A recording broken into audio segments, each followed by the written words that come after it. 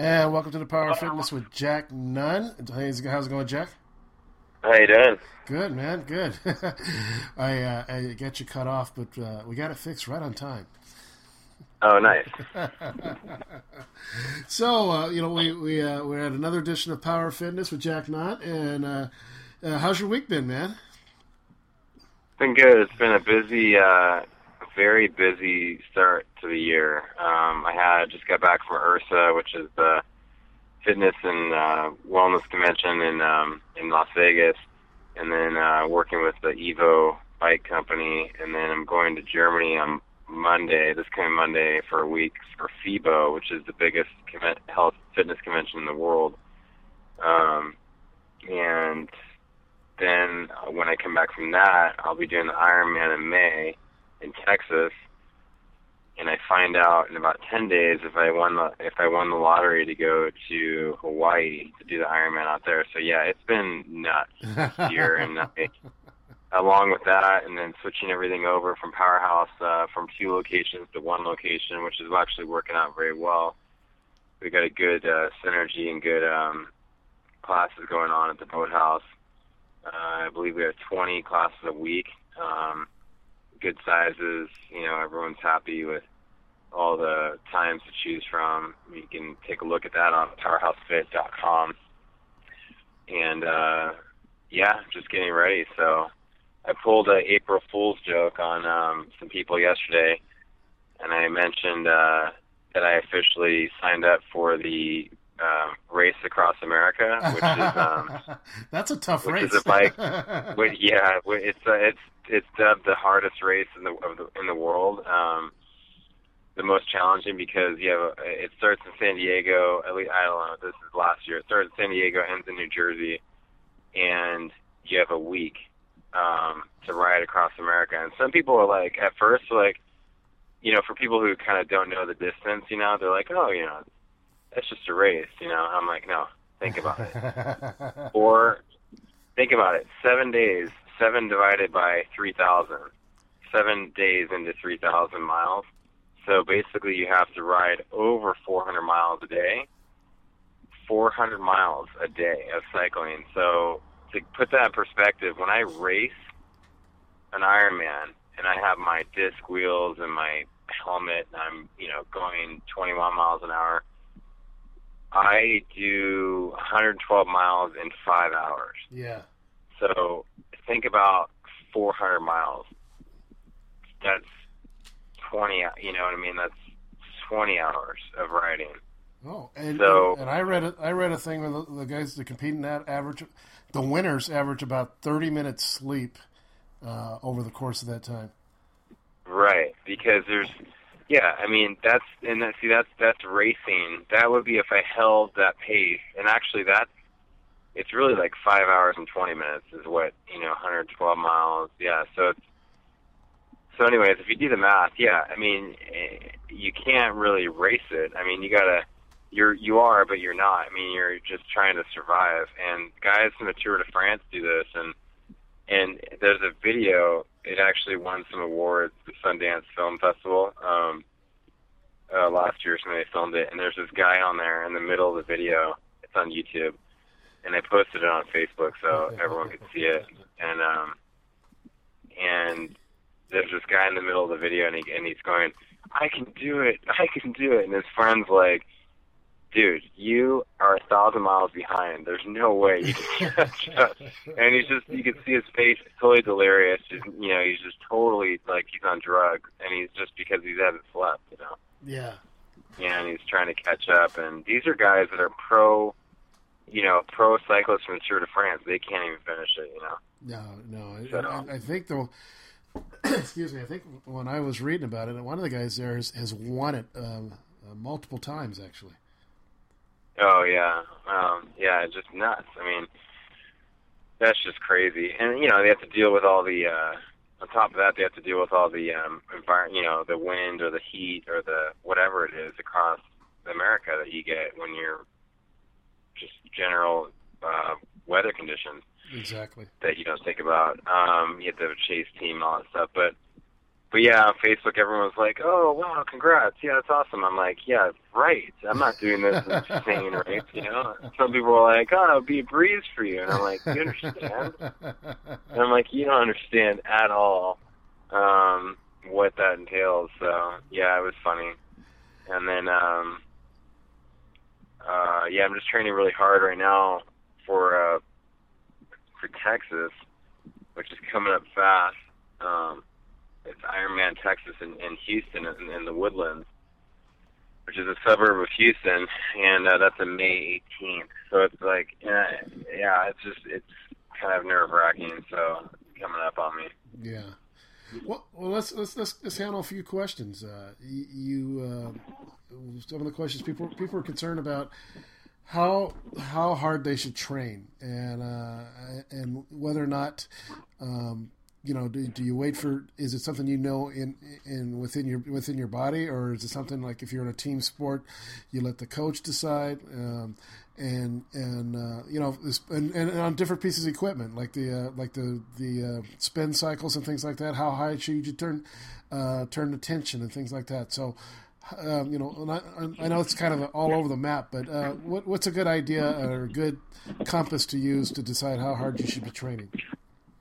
Well, I just wrote a lot about, because I'm working for the cycling company now, and from time to time in all these classes that I've taught over the years, the number one question I get over the years is how many calories do you burn in a class, and that's very broad, because there's so many factors that play into that, body weight, whether you're female, male, how much do you weigh, what's your fitness level, all that stuff plays into it. So the other thing that I get is, with that, is that how hard should I go? Or, the harder you go, the more calories you burn, but then you don't want to burn out of class or quit too early. You want to pace yourself through class. And a lot of people ask, especially on the bike, or, even on the rowing machine, like, how hard do I know? And the rowing machine's nice because they have a power outage or a watts. So they have a watt reading, so you get to know how many watts you're producing. And I usually tell people you want to hit your body weight in watts. So whatever you weigh, you're trying to get to that number. Right. So it's right in front of them. They can see that. Now on the bike, they're starting to get that technology more and more. It's kind of inconsistent because there's so many bike companies around. But I generally tell people the same thing. If they can get to their body weight, but mainly if they can get maybe a little over their body weight in watts, that's good. But then again, there's a lot of bikes that don't have that reading of watts. Right. They have cadence, they have, RPMs, they have time, miles. Miles doesn't really, because you could just spin the bike and then go 15 miles, or someone else could spin the bike with tension and go 15 miles. It doesn't really tell you much.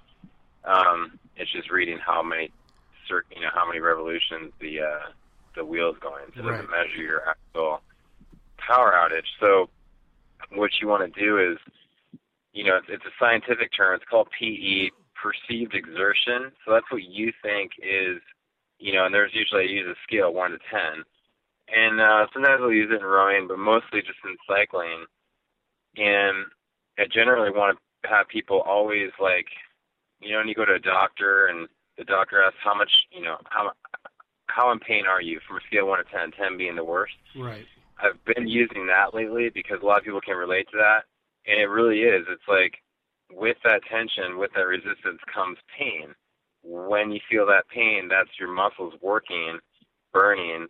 Therefore, you're burning calories, and then you're out of breath. And, there's all these things that go on. So people who aren't really familiar with fitness and working out, they don't really feel that day to day. So you have to kind of really get to the bottom of it and teach them this is what you have to feel in order for you to get results. And I've had people come up to me and challenge me on this, and they're, I don't believe, you should feel pain when you work out. I'm like, well, I don't know what to tell you on that one, because you have to feel something, because otherwise you're not gonna, you're not gonna get there. You might get there over time. It's gonna take you longer, but you got to feel something, and that no pain, no gain kind of that saying still holds true to this day. And you really have to feel it, because that's that discomfort. Your heart rate is rising, but then you get those endorphins afterwards. You feel great. That's the side effect. Your blood pressure goes down, all this stuff. So cholesterol, blood, goes down. All these side effects happen, but you got to feel that. You got to put that burn, that time in, that work. That's why they call it a workout. Yeah. So because you're working, so it's interesting when I'm trying to, because people have been coming up to me like, how do I know on the bike there's no numbers? So that's what you think is that number. So my 8 or my 7 is different from a girl that's 100 pounds riding on the bike, her 7. If I turn that knob up to what I think is a 7, there's no way she would be able to do that. Because I weigh 210 pounds, I'm able to push that weight down into the pedal, whereas she is only 100 pounds. She has a different level, if that makes sense. So it's to each their own. As far as on that scale, they're working to themselves, but they have to make sure that they're feeling that discomfort, that they're working out, that they're putting that time in, and really feeling that workout, that calorie burn. And it's, some people want to sit back in class, and I tell them to pace themselves, because if they quit too early, they're gonna get I'm upset, or if they feel like they failed the class or something like that. The best thing to do is just turn it down and stay for the rest of the hour. At least and mentally, that's very, very powerful, because they were able to hold out through the whole hour of class. Right. And the worst thing you do is get off and stop and be like, I can't do this, and it's not, in my classes, we're all about, like, everyone stay there in class, do what you can, pace it, but work, push yourselves, push it, like, learn to push your body, learn that scale, learn where you can go, and it gets better after time. When you start pushing those numbers up, you start pushing a little harder, pushing more, you burn more calories, you get to your results faster. So that's, and on a side note, in college, it was interesting, because they've done some studies lately on these college teams, especially one in particular they wrote about, I think it was USC, their water polo team, and they weren't doing so hot one year, earlier on in the year, and the coach was like, what's going on? And basically the coach was pushing these kids too far, and they were training at maximum capacity for months, and they weren't getting that base. Right. But the kids weren't telling the coach that the practices were too hard. So that was, the coach perceived the wrong workouts for the group, but there was no feedback. So there's got to be communication there too, and that's a big. I can totally relate to that. In college, every stroke was full power. Every single stroke. We didn't have much of base workouts. We did, but that was our coach's way of thinking about that, and he'd always push us more and more and more. So, I mean, it wasn't ideal. It worked, but it really, you could burn out really quick doing that. And you don't need to work that hard and kill yourself every single session. You can work at a high heart rate zone where you're just pushing the limit a little bit, but you're still able to do it for a while. And then every once in a while, you can do those hard workouts. Well, as a aerobic versus anaerobic. As a student athlete, though, what choice do you have if the coach is, setting a standard? Does a student athlete really have a choice? Not really. Yeah, especially at D1. I mean, you can speak up, but you're probably gonna get a backlash from it. I mean, if you say, Coach, these workouts are too hard, maybe if the top guy, maybe you get together as a group, and that's what happened with this USC team is they got together as a group, or the coach finally said, hey, what's going on? And the group said, hey, these practices are too hard. Right. This is just too nuts every day. And their performance is going down. So they're overtraining, too much anaerobic workouts, and not enough base. So that's just an example of, another perceived exertion, which you're assuming or you're perceiving that, this group or this, needs this kind of workout. Whereas, in my classes, it's not like that. That's just an example of extreme example. But in my classes, I just tell people, listen, learn to push yourself. I'm not gonna go around and yell in your face or do anything like that, like in college. But I want you to learn how to do that. Like, I can show you the way, I can guide you, but it's up to you to push yourself harder. To make to be out of breath and I just try and describe the feelings, and then they take it and go with it. So. Right. I think the other day it was funny. Last night I was teaching a cycling class, and I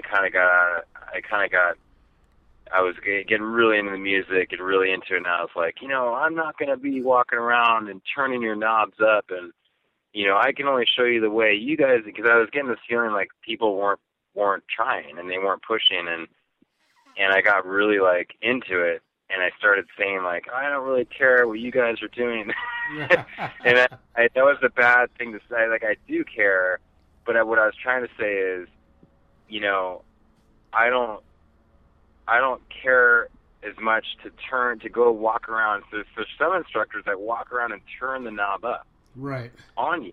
And that's wrong. I don't think that's right. And, yeah, they get into it too. But I was just describing, like, I don't care where you're at. I just want you to push yourselves to your limit, and I can show you the way. But the way I said it was funny. I was like, should I say I'm sorry on that comment? Maybe no one heard me, But I didn't really know. I was just getting really into it, so I kind of slipped out. But I do care about everyone's results. It's just that I don't. It's the wrong kind of where I don't want to walk around and go, this is where you should be, do it. I just kind of guide people through the workout. So right. It's a kind of a tricky slope. It's because I'm not that person, and whatever your goals are, if you want to stay the same, I need to know, where do you want to be? How do you want to get there? And then I can personalize it and do that. So, and that's actually, I came out with a new membership. It's a nice segue. I came out with a new membership called the Jumpstart 120, and I just wrote about it just yesterday. It's on my blog, and it's a 120-day membership, and it's very much personalized. So I send you like weekly emails. I'm your personalized coach. I'm your personal coach for that 120 days. Along with that, you get a nutrition package, so you get Juice Plus involved with your workout regime, and that's all included with the price and the membership. And it's a 4-month membership Jumpstart. So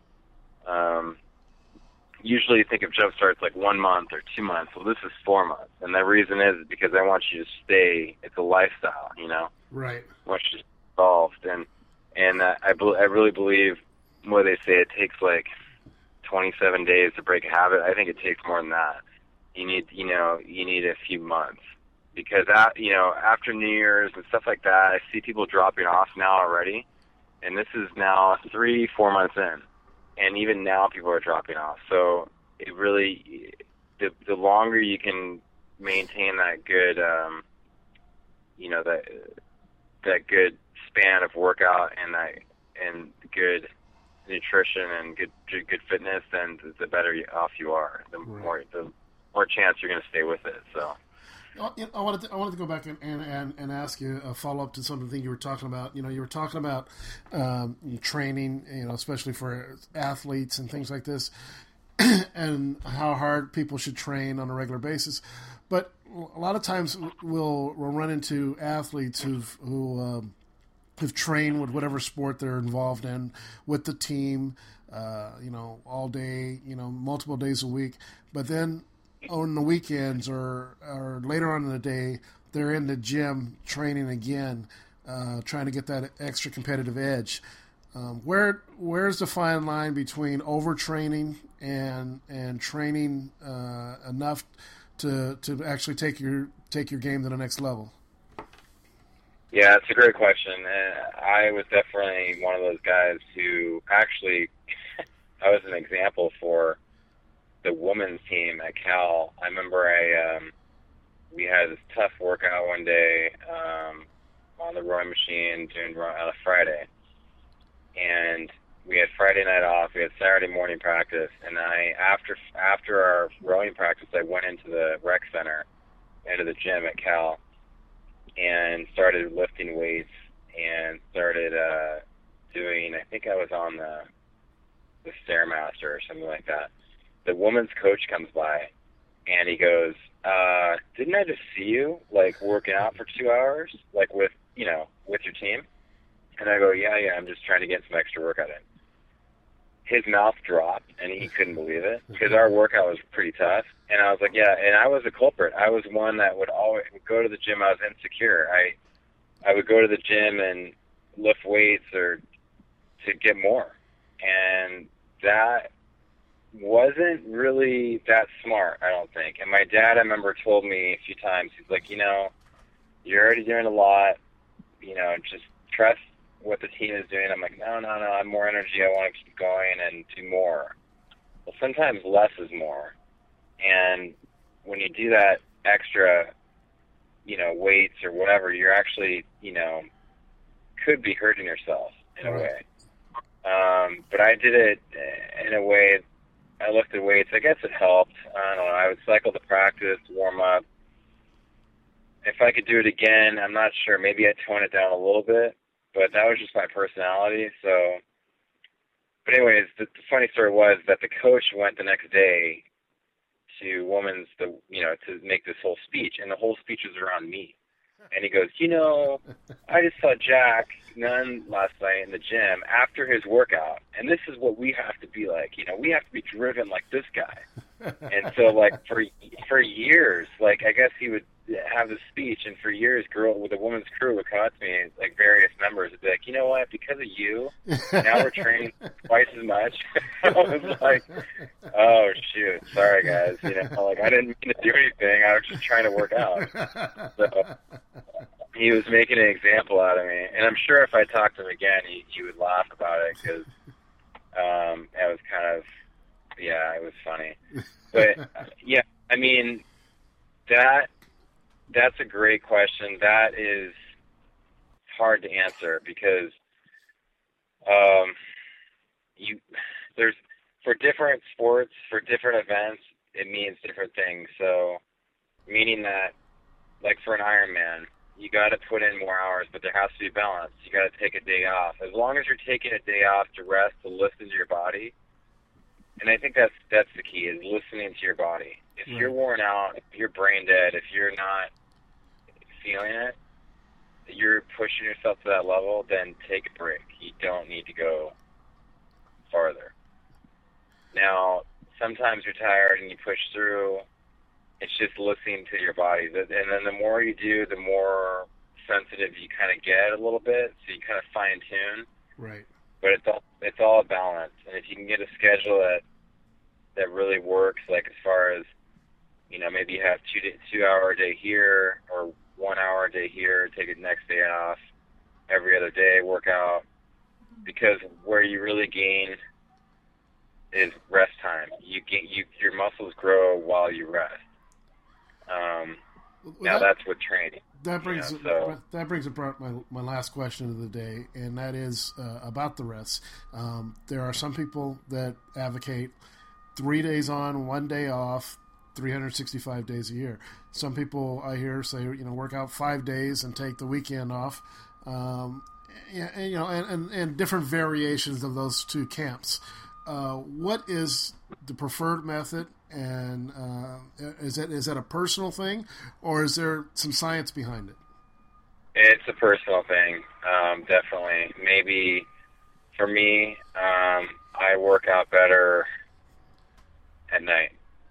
I'll work out in the morning, but I can't work out that early. I'm totally not a morning person. I'm more of a night person. So work with what you have. If you are more of a night person or a morning person, work out during the morning or night. If you're alert, you know what I mean? Don't wait till after work and think, oh, I'm going to work out at night after work. No, it's not going to happen. If you're waking up early, you're out of bed, go in the morning. If you're doing a desk job, you know, Monday through Friday, go at lunch. Don't wait till after work. Somehow schedule it in. Have a schedule, too. But, yeah, that's totally personal. Now, if you're on a team, you don't really have a choice. Right. But if you're doing it recreationally, the other thing is if you're just starting out, I would say 3 days a week, spread them out, however you want to do it. Just spread out the days. Also, you know, the more you work out, the more you go. So after a couple weeks, try and go 4 days a week. After that, kind of go 5 days a week. You should always at least have a day off, meaning 24 hours or 36 hours. So sometimes it's always a Sunday. That's easy for people. Sometimes the other thing, your body gets used to that, so you might want to switch it up a little bit sometimes, like work out on a Sunday, but then take Monday off, or try, you know, whatever you want to do. And then for the year, there's been science about this too. If you don't take a week off in a year, meaning like 5 days, 6 days, giving your body like rest, like for that week, there's science that says that, I've read this in numerous places, that says you are like 90% likely to get hurt. Wow. You know, your body will break down. You're not giving yourself really that much rest. You know, when you do every other day, your body needs that break. And if you give a week off where you kind of mentally and physically just kind of just lay low, you're much more likely to keep going than to get injured or sick. Right. Because you can push yourself too much. So that's definitely, you know, that's definitely the case. So, yeah, just take it day by day and don't stress. If you don't make it 1 week, then, you know, try the next, and don't be present, you know, and, you know, live each day, and then if you can get it in, schedule it in. If not, don't panic, you know, and just keep on it. You know, as long as you have it in the back of your head and you're conscious of it, that's a start. Excellent. And then nutrition's huge. If you can change your nutrition, that's huge. I mean, that's a big battle right there. And then working out is like, you know, your bonus burning time, you know. Right. Well, so, as we wind down, as a good opportunity to talk a little bit about. You mentioned earlier Juice Plus. Tell us a little bit about, you know, what you believe in Juice Plus. Yeah, so I talk about it almost every show, and you know, I've been taking it for now over almost 4 years now, every day, and it's basically your insurance to get more fruits and vegetables in your system every day. An easy way to do it. Because I know I don't eat fruits and vegetables every single day. I know people claim they do, but I'm like, really, do you? And I don't want to follow them around and be like investigator and be like, you know, you didn't today. But really, every day, think about it. Do you get 10 servings of fruits and vegetables? Definitely not. Like, unless you're a professional chef, you know, or you have one in your house. But this is a way. This is a way to get that every day, an easy way, and it's in capsules, and it's a concentrated food. That's all it is, in a capsule. So you're able to, and it really does work. People are like, what is this? You know, how does this work? And they take all the water out, all the sugar out, and then they juice it. They dry it in a way that doesn't damage the phytonutrients. You take it, it's absorbed with the food, gets absorbed in your bloodstream, and all the good side effects take place. More regular, better sleep, more energy throughout the day, less sick days, more alert, everything. It really does work. So it's very easy. It's a couple dollars a day. It's like a cup of coffee, less than a cup of coffee a day.